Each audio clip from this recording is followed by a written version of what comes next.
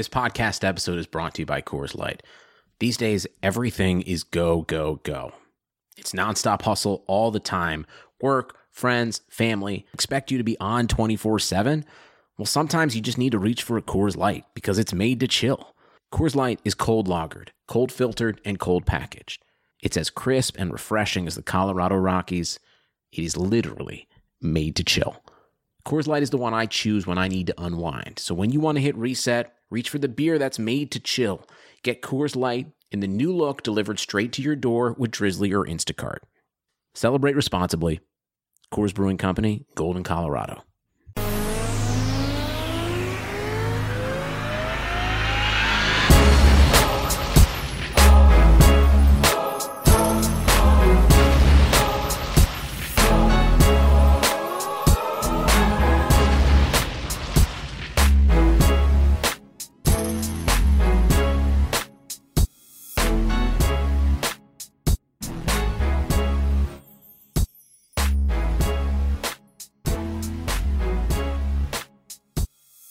The NFL draft happened over a month ago. 2020 NFL draft happened a month ago.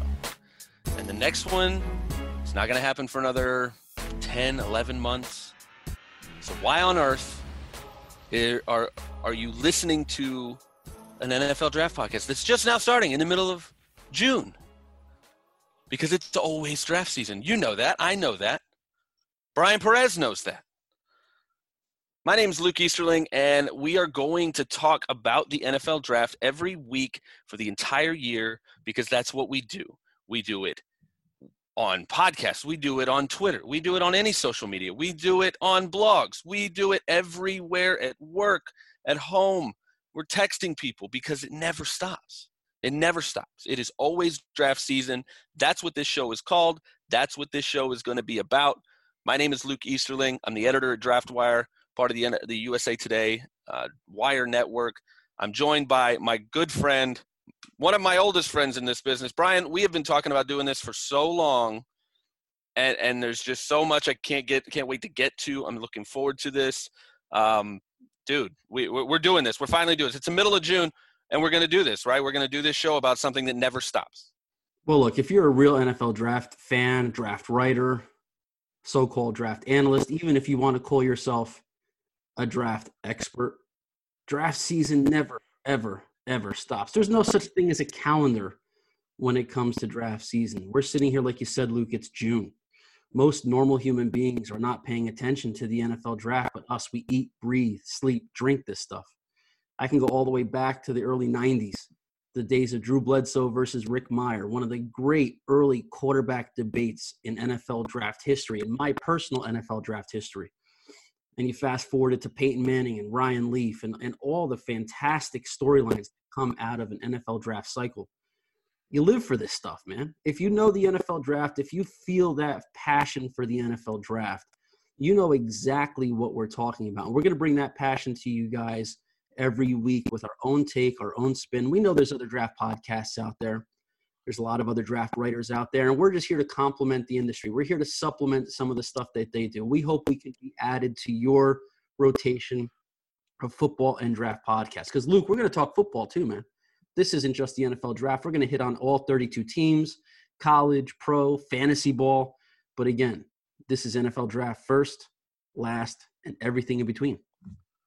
Well, and that's the beauty, I think, of the draft in and of itself, and the thing that has always drawn me to it, I think, as someone who's personally been a bigger college football fan than a pro football fan for most of my life. I love the marriage of those two levels of football, and it happens via the draft. And what happens is, you know, obviously the Super Bowl is the biggest event in sports. Everybody wants to see the Super Bowl, and it's the championship, and that's the thing. But the draft is about everybody.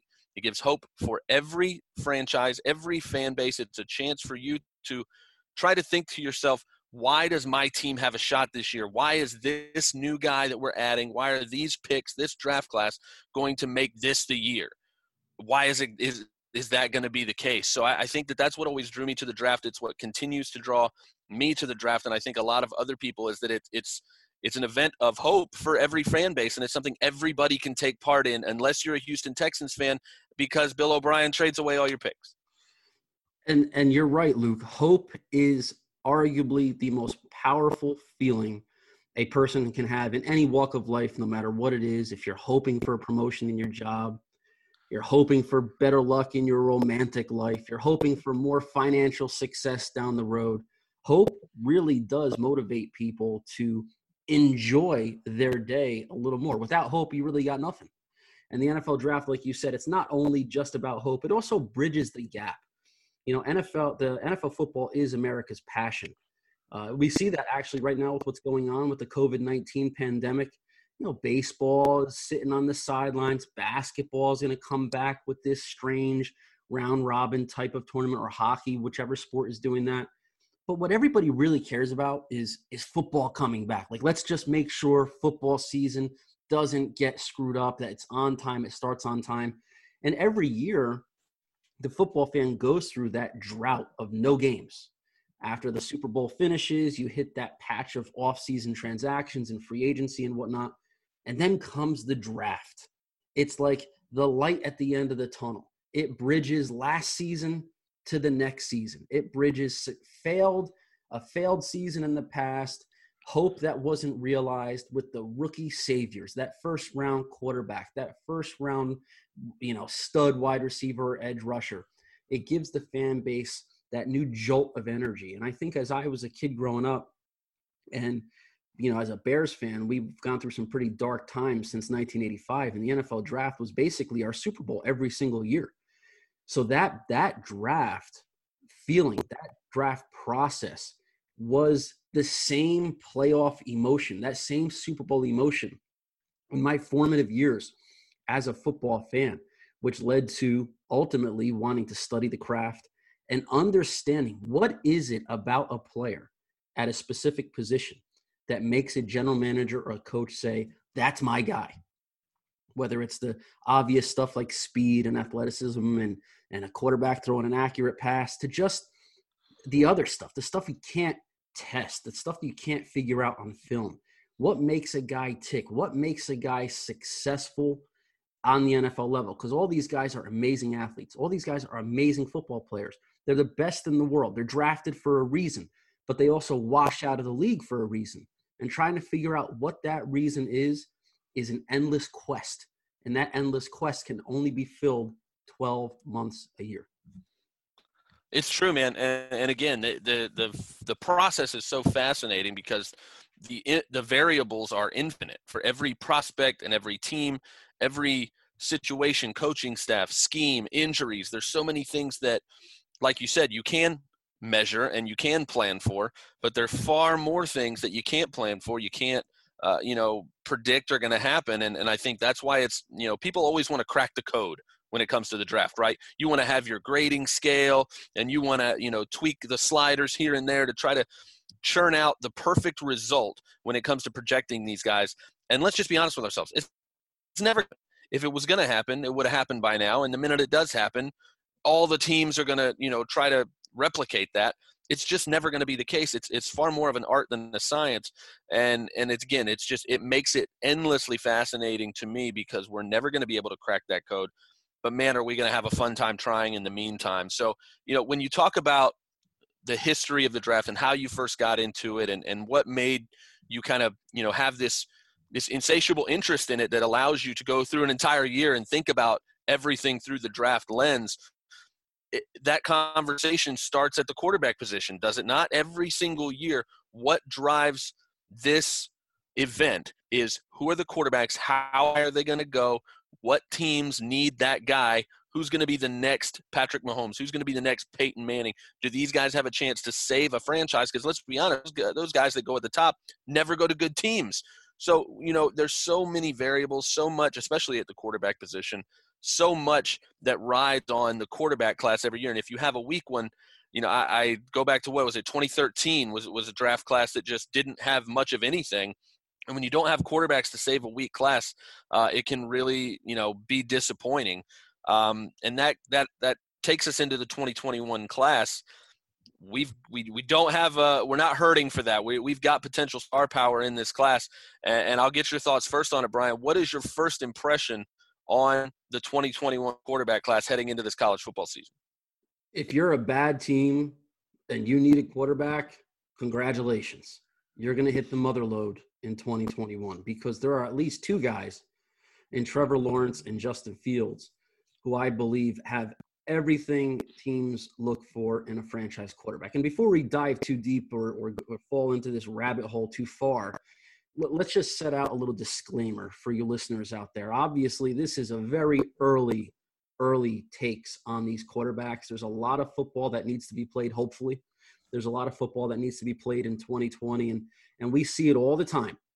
Players who in June or July are ranked at the top of position rankings or at the top or near the top of big boards end up free falling, and you forget they even existed basically by November and December. Is that possible with these quarterbacks? I think the answer is, for the first time in a long time, absolutely not. I don't think these guys are going to free fall.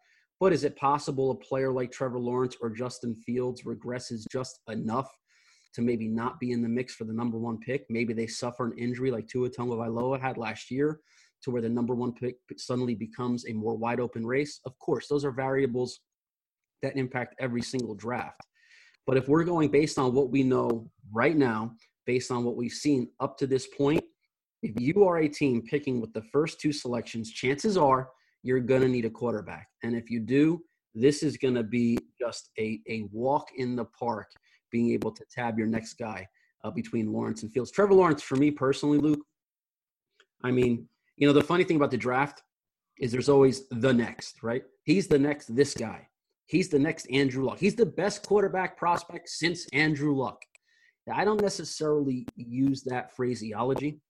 I just think Trevor Lawrence is the first of his kind. He's the first Trevor Lawrence type prospect. And what does that mean?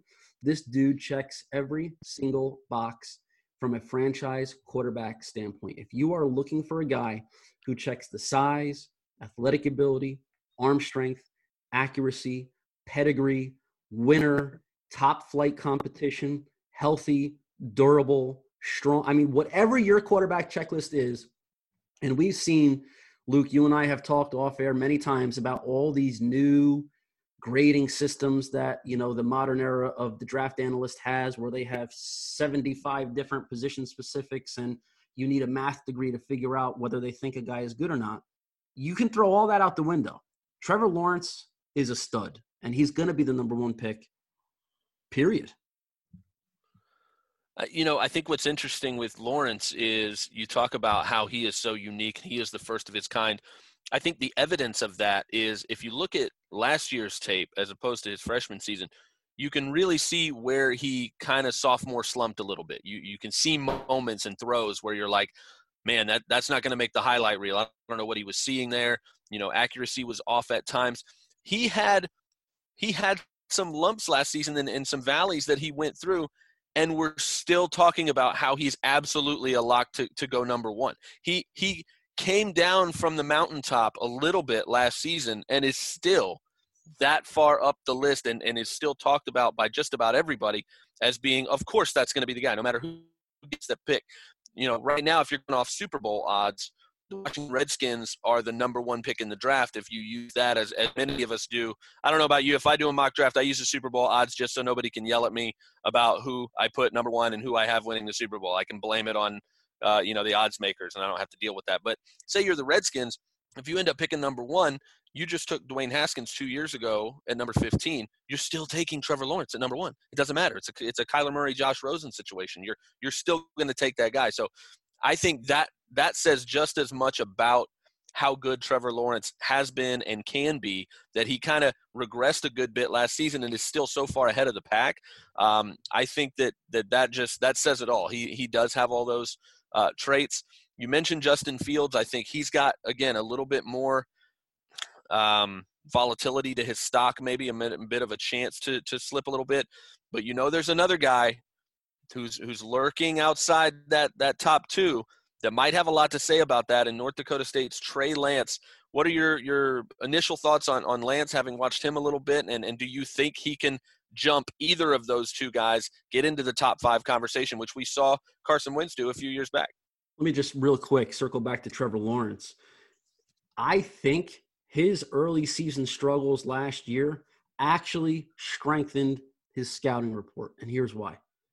you want to see a player come back from adversity, maybe starts not playing the best ball that he has at least shown in the past, and finish strong. He did. I mean, we saw the Trevor Lawrence that we were expecting at the end of the season. We just didn't see him all year. His ability to respond to that, to not fall into the, go in the corner, get in the fetal position, and whimper the season away. The fact that he responded, that's the kind of character. You can't figure out what's inside a guy's head, Luke. You don't know how much they want it, how bad they want it. Can they rise to the occasion? So anytime you have an opportunity to see a player on film throughout the course of a season get better, even when his best is untouchable, and he still gets better throughout the year, I think that is what makes him even more of a lock to be the number one pick. Well, and honestly, if that's what you want to see from Trevor Lawrence, if that's going to be something that adds to his stock, we're in for a season that might be full of that. You look at the receiving core that he's going to go into the season with now that it looks like Justin Ross, his top receiver, is going to be out for the year with a back injury. I mean, who's going to step up in terms of pass catchers? Thank God he's got Travis Etienne coming back in that backfield to kind of balance out the offense. But this will be a season where Trevor Lawrence will have to prove, I can be the guy no matter who I'm throwing to, no matter who is out there. Of course, let's be honest, it's Clemson. They're not going to throw, they're not going to be struggling to find talent to put out their skill positions. But, it's not like the guys that, he's had in recent years. Or you look back at the guys Deshaun Watson had prior to him, and even some of the guys that Kelly Bryant had. That receiver class is not as proven as it has been for other Clemson quarterbacks and even ones that he's dealt with before. So if you're all about seeing Trevor Lawrence overcome adversity, we're going to have to see him do it this year because there's not a lot of proven success at the receiver position. And it's also going to reveal some of the draft analysts who kind of maybe go with the weather a little bit with the way they assess quarterbacks. Because if you don't factor in the fact that he is going to have a less talented wide receiving core into his final stats, we know his stats will not be as good as they've been over the last 2 years. They can't be. I mean, yes, Etienne will probably shoulder some of the lost receiving production, and that could flip a 5-yard pass into a 55-yard touchdown, which inflates Lawrence's numbers a little bit. But Lawrence's stats will probably not be nearly as impressive in 2020, but who cares? I mean, if you're scouting the box score, you will have something to say about that. If you're scouting the talent and the traits and the physical ability of Trevor Lawrence, you're going to ignore it. And you can't have it both ways. You can't knock a guy like Tua Tagovailoa and say, well, look at the all-world wide receivers he was throwing to and use that as a negative in his scouting report and not take the opposite into consideration for Trevor Lawrence and say, if you are so concerned about a quarterback with elite stats throwing to elite receivers, then you should be willing to give a quarterback like Trevor Lawrence a little bit of slack if he doesn't have the highest level, absolute superstar wide receiver core that he's throwing to, because the opposite's also true. Elite receivers might produce elite stats, but also, less quality pass catchers might hurt a player's stats a little bit. So you have to find that balance somewhere in between where you're not overrating production, but you're also not overrating lack of production. It has to be a happy medium. But going back to Lance, the North Dakota State guy, look, again, I am a little bit of an old school quarterback guy. I can't sit here and say that a player like Trey Lance, at, 19 years old last year, his first season starting. Look, it was a phenomenal year. There's no denying that. And when he's on the field, he is absolutely, positively a dynamic playmaker. He's got an NFL arm. He can make plays with his legs. You can't ignore his level of competition. I know there's a Carson Wentz comparison, and everyone's going to go to the Carson Wentz well when arguing in favor of Trey Lance. But, how many Carson Wentzes are really, can you really use as exhibits in the case for Lance? There's not that many Carson Wentzes. And we got to see another season from him. I mean, I remember when DeShone Kizer was going into his final season at Notre Dame, he was like the lock to be the number one pick. Look what happened to him. And by no means am I comparing Trey Lance to DeShone Kizer as an apples-to-apples comparison, but let's pump the brakes a little bit. I think if we're going to go off of one big season of production, the arrow's got to point way more to Justin Fields than Trey Lance. You know, the interesting thing about the Carson Wentz comparison, it speaks to a bigger issue that I have sometimes when you talk about draft analysts and the way we talk about these things.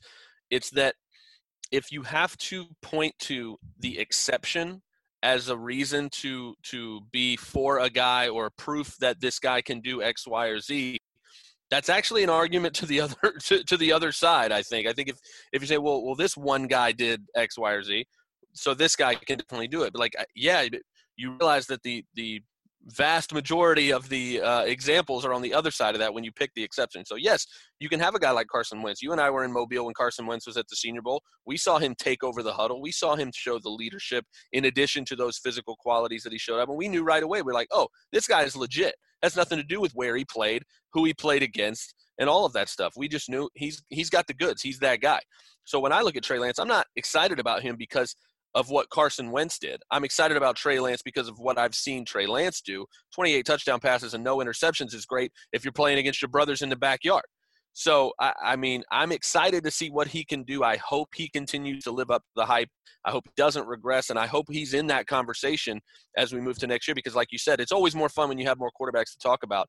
Justin Fields is a guy who I watched play last year at Ohio State, and I look at Jake Fromm playing at Georgia, and I'm like, how on earth is this the decision that was made in Athens, Georgia? I mean, again, no disrespect to the Georgia program, but my gosh, as a prospect, as a player, and again, it's hard to speak to some of those intangible things and who was like what in the locker room. I don't know all that, but when you're talking about playing football, there is a galaxy of talent between what I saw from Justin Fields at Ohio State last year and what we saw from Jake Fromm, who was the reason he transferred out. So I'm very excited about both of those guys. I do think their stock is a little volatile, could go in either direction depending on how they play this year.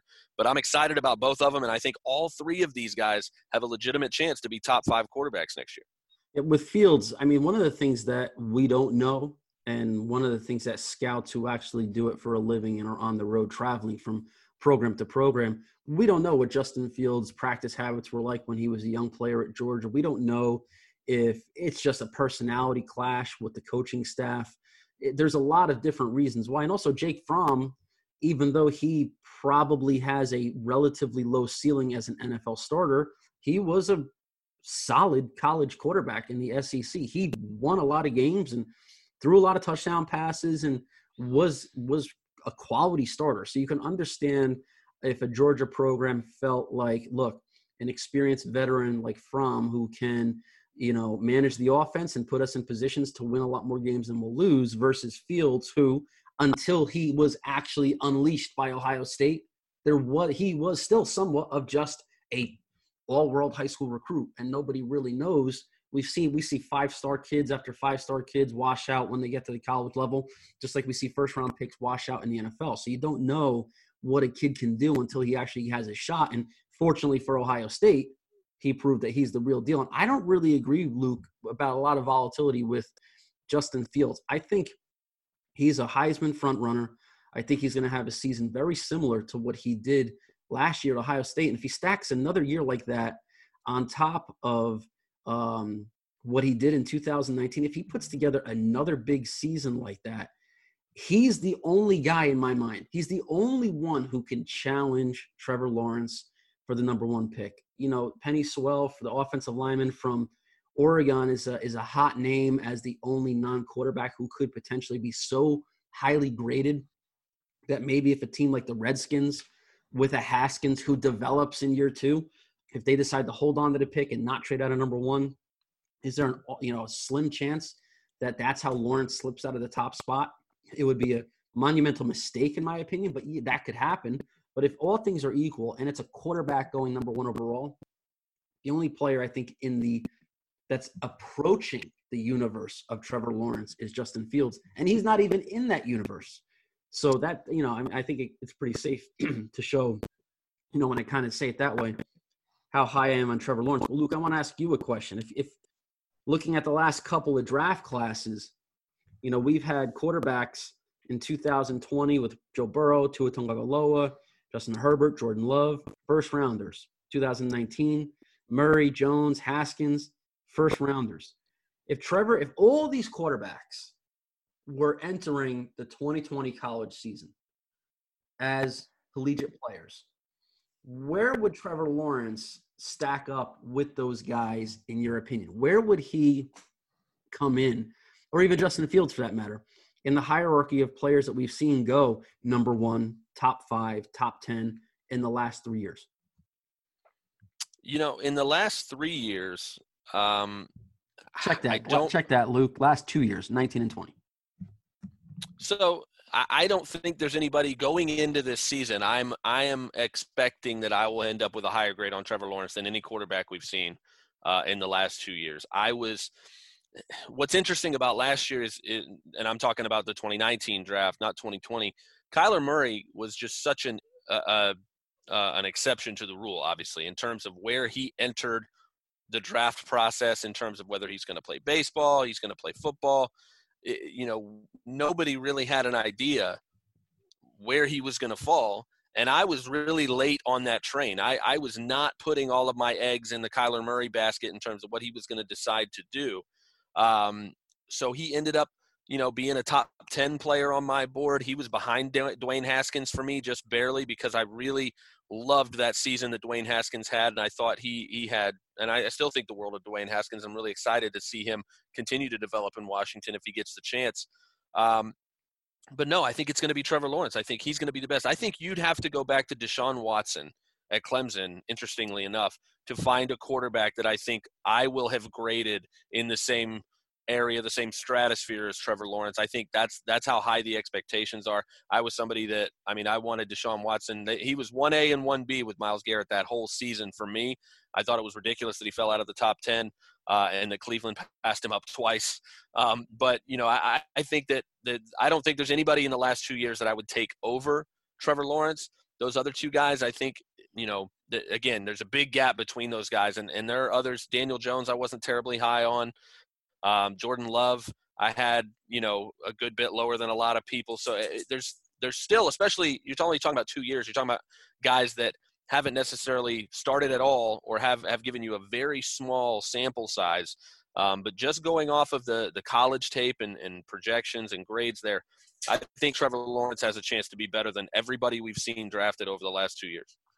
I think this is a tough thing to really assess, because when you look at the quarterbacks over the last couple of years who did go in the first round, especially the last 2 first overall picks, they were not in that discussion at the start of the college season. Joe Burrow was nowhere near that range when last August, September rolled around. Neither was Kyler Murray. The only player that you could probably say was maybe 2 guys that was Tua and Herbert, really. Daniel Jones wasn't. There was first-round chatter, but not top 10 pick. Dwayne Haskins wasn't. Jordan Love was a first-round guy. There were some people in draft Twitter who were on him pretty early, but not on this level. So I think we're looking at a guy with Trevor Lawrence that probably the only real comparison in the last several years might be like an Andrew Luck. And I'm not saying he's the next Andrew Luck or he's the new Andrew Luck, as I was saying before. I don't really buy into that. But when you talk about a player who's so unanimously, considered the guy and has been the guy since he stepped foot on campus, we don't really have a recent comparison to say this is who Trevor Lawrence would compare to outside of Andrew Luck. And Andrew Luck went wire to wire, number 1 pick. There was no debate, no argument, no. It was a done deal. The minute he took his last collegiate snap, he was essentially an Indianapolis Colt. So for me, Trevor Lawrence it wouldn't even be close, to be honest with you. There wouldn't even be any of these guys that would be in his range as a prospect coming out. Now, we've seen varying degrees of success with the 2019 quarterbacks. They at least have a year in the league. We don't know yet what Joe Burrow or Tua or any of those guys are going to ultimately deliver when they get their chance to play on Sundays. But Murray certainly looks the part. I think Daniel Jones has a bright future. Dwayne Haskins, I'm just not sure. I think he has some concerning traits on tape. I'm not sure how if his processing is quick enough. He just looks a little behind in terms of the quarterback speed from the mental part of the game, from what you'd like to see. But that's a rookie issue. I mean, we see that many times, that rookies need that first season, deer in headlights, and then the light switch goes off. The difference with Haskins and some of these other guys is that, Kyler Murray can make up for his learning curve with his legs. Daniel Jones can make up for his learning curve with his legs. Dwayne Haskins doesn't have that skill set. So he is in the pocket. Stephen A. Smith said he did. Yeah, that was what a freezing cold take. I couldn't resist. I'm sorry. So, I mean, he didn't have that ability. A lot of these quarterbacks who have early career success have that extra trait. Carson Wentz even had the ability to get out of the pocket and make plays. Jared Goff didn't, right? Jared Goff was more of the Dwayne Haskins profile quarterback, and it took him a little longer to get going, whereas Carson Wentz enjoyed earlier success. So Haskins could be on that curve. But Trevor Lawrence has it all. I mean, he's not going to have a learning curve. He's not going to go through any of those things. So I think Lawrence would be a clear, over Joe Burrow, over all of them, number one guy on my board over the last 2 years of quarterbacks. Well, I think you make an interesting note with Haskins in particular in terms of that. Everybody has that moment when the light just turns on and you're like, okay, I get it now. The speed slows down and I understand what defenses are doing. I think you can point to what happened with Joe Burrow between the last 2 seasons that he played at LSU. And when he spoke to Susie Colbert at ESPN, she asked him about that transition and how he went from a guy who was somewhat borderline draftable, maybe a day 3 guy, to being the number 1 overall pick. His answer was simple. He said, Susie, I just wasn't very good. I wasn't very good last year. I got better. I worked hard and I got better. And this happened. So with a guy like Haskins, that's what you hope happens, right? Is that the light comes on, he puts in the work in the offseason and everything starts to click. But that just goes to show you how much we talked about those variables, especially at the quarterback position.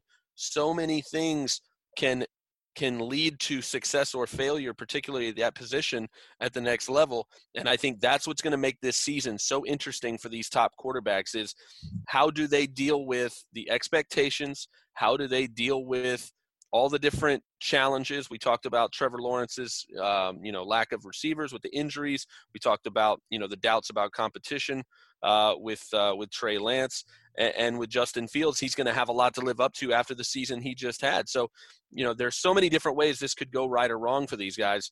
But if you look across those last 2 years of draft classes, we're seeing those types of variables continue even at the next level. Hot take coming. Uh-oh. Watch out, guys. I mean, are you a little bit worried about Joe Burrow? I mean, at this, you have to. I think this is what happened with Deshaun Watson. I'll speak for myself. God knows I've had way more misses than hits over the years, but Deshaun Watson was a guy that I just couldn't get why he wasn't that Andrew Luck guy. I didn't understand it. Look at his entire career at Clemson of putting up big numbers and winning big games and winning championships, and his skill set, he had it all. He could do it with his legs and his arm, and he could process the defenses, and he had the arm strength and the accuracy. He had all those things, and I feel like we got tired of him. I feel like the scouting community, maybe even the NFL, judging by where he went, got tired of the fact that he was just so good. There wasn't a lot of holes to poke in his skill set, and I think what happens with a guy like Joe Burrow after the fact, we didn't have it coming into the season like we did with Deshaun Watson and guys like Andrew Luck and even Trevor Lawrence now. But Joe Burrow's star ascended so quickly that now that, some of that newness is already kind of wearing off, that buyer beware feeling comes in like, wow, this is really just a full-time 1.5-year starter guy that played, like you said, with a lot of talent. We talked about it with Tua, a lot of 5-star wide receiver talent, a lot of really talented players. Is it too much to think that maybe Tua was the guy all along and that Joe Burrow is going to end up being a 1-year wonder type of guy? Again, you're going to a place in Cincinnati, that offensive line is not ready to protect a rookie quarterback week 1. So there's a lot of issues that could come about. They're playing in a tough division in the AFC North. I'm not going to give up on him. I'm not going to say he's going to be a bust, but man, it's easy to see how people, now that the dust has kind of settled a little bit from the draft, and go, man, if you're a Bengals fan, I really hope we made the right call here. If I was the Bengals, I would have taken Tua Tagovailoa. I mean, Tua to me was Hot take number 2. I mean, he was the best quarterback in the draft because we saw more of him. And when you're making that kind of an investment in a position that requires as much information as possible to make the right decision, the player who we knew the most about, who also that information produced a high grade, an extremely high grade, is Tua Tagovailoa. And if it wasn't for the injury, I don't think Joe Burrow would have been the number 1 pick, honestly. Wow, this sounds a lot like a Bears fan who has Mitch Trubisky instead of Deshaun Watson. I'm just throwing that out there. Those are 1-year starter. We are not reopening those wounds, okay? They're still unhealed. But I just feel like, I got to see more from Burrow. I maybe this is, again, when I talk about the old school scout in me where I can't get on board after just one elite season. I just, the difference of Joe Burrow in 2018 and 2019, yes, it's the kind of progression every evaluator wants to see in a player. It's the kind of development and improvement. But Joe Burrow wasn't 20 going on 21. Joe Burrow's an older rookie. He's a guy who was playing with multiple high-round wide receivers, the same knock people had for Tua Tagovailoa. Very rarely did you hear it come up for Joe Burrow.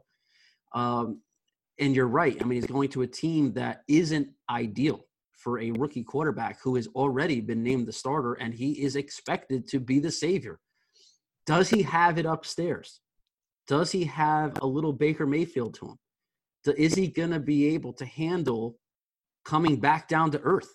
Joe Burrow is riding the highest of all highs that any quarterback could ever ride. Historic season statistically. Personally, statistically, historic season for his team, Heisman Trophy, national championship. And then all of a sudden, week 1's going to roll around the NFL, and you're a goddamn Cincinnati Bengal. And this ain't LSU anymore. Is he going to be able to handle that? I think we saw some breadcrumbs that were left along the way during the draft season that suggests Joe Burrow could have a little more Baker Mayfield in him than people are talking about right now. And if that's the case, we're going to be seeing a player who I don't think will live up to the billing. He will be a good player. He's going to be a good quarterback. But if Tua Tagovailoa ends up being an elite starting quarterback, we could have the Mitch Trubisky versus Deshaun Watson part 2. I tell you what, it's hard to argue with any of that. I think that what gives me when I try to look for why should I believe that Joe Burrow can be that guy, that he can overcome and the Bengals over the next year or 2 or 3 can build enough around him, especially up front, to make him successful and kind of bridge that gap until he's ready to be that guy in terms of processing the speed of the game. And I look to the fact that this is a shameless draft wire plug here, but we did interviews with a bunch of different LSU guys this year. And we did 3, I think, defensive players. We talked to Rashard Lawrence, defensive tackle. We talked to Kayvon Chaisson, the edge rusher. And we talked to Christian Fulton, the corner. And what we heard from those guys about how those spring practices and those early fall practices made them literally question their manhood, their talent level, their ability. They were having closed door defensive only meetings privately called by the players to basically say, what the hell is going on in practice? Are we this bad? Are we really this terrible? Because this guy is making us look ridiculous in practice. And if we get out there, we're going to look ridiculous because that's what's happening. So they bought into not only his ability to carve up a defense and be talented, they bought into his leadership style, that swagger he has, which I think is, you and I have talked about the Baker Mayfield for a while. I have always seen that as kind of a positive. You have been the one that's always been a little bit nervous about how that translates and how his kind of thin-skinned a little bit. And, we've seen some of that come out that has kind of backed that up over his career so far. But that swag is kind of like another part of what made those players kind of gravitate to him as a leader. I think he's capable. I think he is able to be that guy. I just hope he can withstand the heat as a rookie, especially until the rest of that team is ready to be a winning team. And I hope those planets align. I hope they line up because I think he's talented enough to do it. I think he's got the head to do it. I just hope it happens for him and the team. See, here's the thing, Luke. There's a fine line when you talk about the word swagger. It's swagger when you're winning. It's swagger when things are going well. You're suddenly a punk when you're losing. You're suddenly arrogant when you're losing. Baker Mayfield's persona in Cleveland would be swagger if they were 12-4 last year. He would have moxie. He would be a leader. It's his locker room. When the bottom fell out on the Browns, Baker Mayfield was a crybaby. The same exact Baker Mayfield. All you were doing was changing the win-loss, the win column with the loss column. And what we don't know about Joe Burrow yet is if he's on a 4-12 Bengals team, will he still be viewed as a guy with swagger, or is he going to be viewed as a guy with a potential personality issue with how he deals with his receivers on the field, maybe his offensive play caller, and other types of conflict that naturally happens during the course of a season? Winning, it's swagger. Losing, it's something else. And all we have seen with Joe Burrow in the spotlight is the results of a winning year. His personality, the narrative around Joe Burrow was crafted during a record-setting Heisman Trophy winning season. Go back to where we started this with Trevor Lawrence.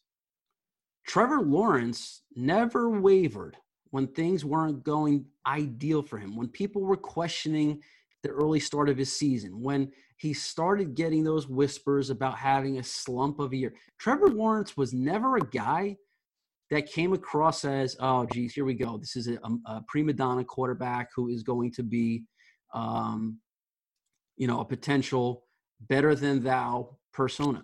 He never became that guy. He was what I like to say is just a leader. And to me, does a player exhibit the traits of a leader? And that word is immune from winning and losing. It transcends any season. A leader can lead a team even when they're terrible. A leader can lead a team when they're great. And it's not swagger that does that, because swagger is so, that personality trait can be influenced by the outcome of a game. And I just worry that Burrow could end up going down that slippery slope. I hope that's not the case. The NFL is a much better league when we got a ton of young franchise quarterbacks. And if Joe Burrow can bring wins to Cincinnati, I'm here for it. I would love to see that. The Bengals have been terrible since the Boomer Esiason days. Couple flashes there with Carson Palmer, but they need a guy. They need that guy. And I hope it's Joe Burrow. I just hope Ohio doesn't have Baker Mayfield and Joe Burrow, two guys that came into the league with swagger and might leave the league as players that fans think maybe are a little bit of jerks. I don't know. You make a lot of good points, Brian. And the one thing I want to get to before we wrap up here, we've seen in those last two draft classes, the quarterback classes, we've seen the guys who go into the year as the big names and they still end up being first-round guys and top 10, top 5 guys. We've also seen a quarterback sneak into the first round or make a leap because of a great season, because of a great pre-draft process. We saw it with Jordan Love going in the first round this year. We saw it with Daniel Jones skyrocketing up the board and going to be, a top 10 pick the year before. I know who my guy is, but I want to hear who you think is that next guy after the top 3 that we've talked a lot about in this show. Who are any quarterbacks that you think in this class could be that fourth guy to jump up into the first round, maybe even top 10, top 15? So I don't know if I want to go that bold with a prediction, saying a top 10 guy, but all aboard the Tanner Morgan train. I think he has a chance to really elevate his game to the next level. He just looks the part to me. He's not necessarily the biggest, doesn't have that strongest rocket of an arm. He's not even the most athletic guy, but he plays the game like an NFL quarterback. He's instinctual in the pocket, makes timely throws, doesn't get rattled by pressure. And that's a big trait. I mean, one of the reasons why Daniel Jones was a high draft pick is because he was able to withstand relentless pressure at Duke and still make some laser throws. I mean, it wasn't rep in and rep out, and he had a lot of his detractors, especially I think the guys at Pro Football Focus weren't the biggest fans of his. I could be wrong about that, but if memory serves me. But if you look at a quarterback who doesn't get rattled by pressure, that is a huge indicator of their ability to succeed on the next level, because the NFL pocket is all about surviving chaos. Some guys survive it with their legs. Some guys survive it with their brains. But at the end of the day, you have to survive that chaos. And I think Tanner Morgan, of some of the lesser talked about quarterbacks, flashes that trait to me. And he's a winner, man. He's that kind of guy in the second, third round. I don't think he'll be around in the third round, but if the early second round maybe sneaks into that late first round conversation, a team like the Patriots, let's say they don't get their quarterback situation settled this year, he's the kind of player I would circle as a highly coveted target for teams that aren't going to necessarily prioritize the traits, yet look for a guy who flashes enough on the field to say this is a guy who's going to win games in the NFL. Yeah, I mean, I like Morgan a lot. I like the receivers had a bit more than he does. He's going to have Rashad Bateman this year. He had Tyler Johnson last year. That's going to be one of the best quarterback wide receiver tandems in the nation this year. The guy I'm really high on, I'm really excited about, I hope he lives up to the hype, is Jamie Newman, a guy that played at Wake Forest, and now he's going to be the guy at Georgia now that Jake Fromm is gone. This is a guy who's, 6'4", 220 plus. He's got all the measurables, the physical traits that you look for. Can he make the transition from playing at Wake Forest to going to Georgia, playing in the SEC against those SEC defenses, and still improve his game? Not just be the same guy we saw at Wake Forest, but can he elevate his game? Can he become a top 15, top 20 pick? I did a mock draft not too long ago, a two-round mock draft at DraftWire, where I had him going number 14 to your Bears, because I don't know if you guys will figure out your quarterback situation this year with Trubisky and Nick Foles. But he's a guy that I think if you go to Georgia, if you succeed there, if you win games and you prove that you have the skill set to be an NFL quarterback in the SEC at Georgia, it only takes one of those seasons to make yourself a top 15 pick. And I think Jamie Newman has the talent to do that. And he could be, maybe not with the same final draft result, but a Joe Burrow type of talking point this year, a player who was okay before he blew up and had that final year that catapulted him into the conversation of one of the first 2, 3, 4, 5 players picked.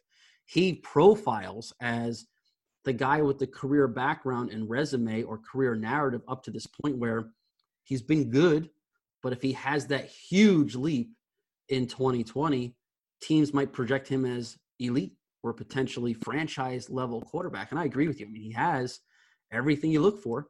If he can get it done in the SEC, there's no reason not to love his chances at being one of the early first-round picks. And if you want to know who those guys will be as the weeks and months march on, there's one place for you to keep coming back to, and that's It's Always Draft Season podcast, because this is all we're going to be talking about, draft fans, football fans, guys and gals around the country who live and die for this game, who love the process of uncovering the next hidden gem, debating the top picks in the class, bringing your hot takes and your freezing cold takes. This is where it's going to happen. He's Luke Easterling. Luke, how you like that, Luke? I know. It happens. We were right there before I screwed up. But, hey, look, it's only our first episode, so forgive us. I'm not a blue chip prospect here, draft fans. I'm like a day 3 guy, so we're going to be making mistakes here. But he's Luke Easterling. I'm Brian Perez. You could follow him on Twitter at Luke Easterling. Follow me at Brian Perez NFL. And make sure you subscribe to the podcast anywhere you find your podcast. We want to give a big shout out to the Blue Wire Podcast Network for having us and bringing us on board. We can't wait to grow this show through you guys, the audience. So when you do subscribe to the show on iTunes or Spotify or wherever you get your podcast from, leave us a review and drop your questions there, because that's where we can really interact with you guys and gals. We'll field your questions. We'll take some of the best ones.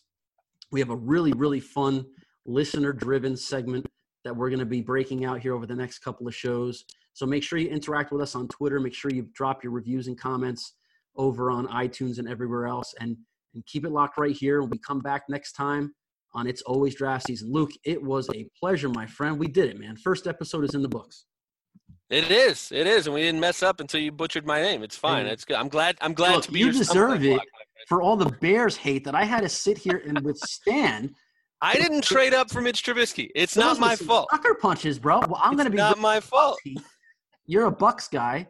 For all you out there don't know it. Please don't. Yeah, I'm my glass house is very Brady. Oh no! All of a sudden you got Tom Brady, so you could take shots at other teams' quarterbacks. I know how it is. My glass house is very vulnerable here, my friend. We'll see whether or not Tom can do it without Bill. We'll see. All right? Yes, we will. And we'll continue this all fair. Everybody, thanks for joining us. Make sure you check us out next time on It's Always Draft Season.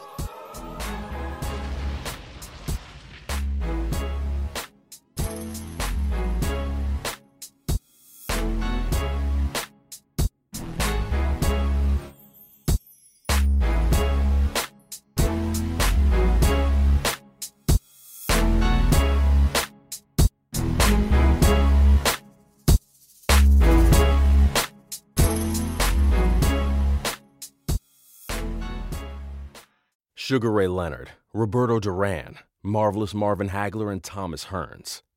Legends, whose four-way rivalry defined one of the greatest eras in boxing history. Relive their decade of dominance in a new Showtime sports documentary, The Kings, a 4-part series now streaming on Showtime.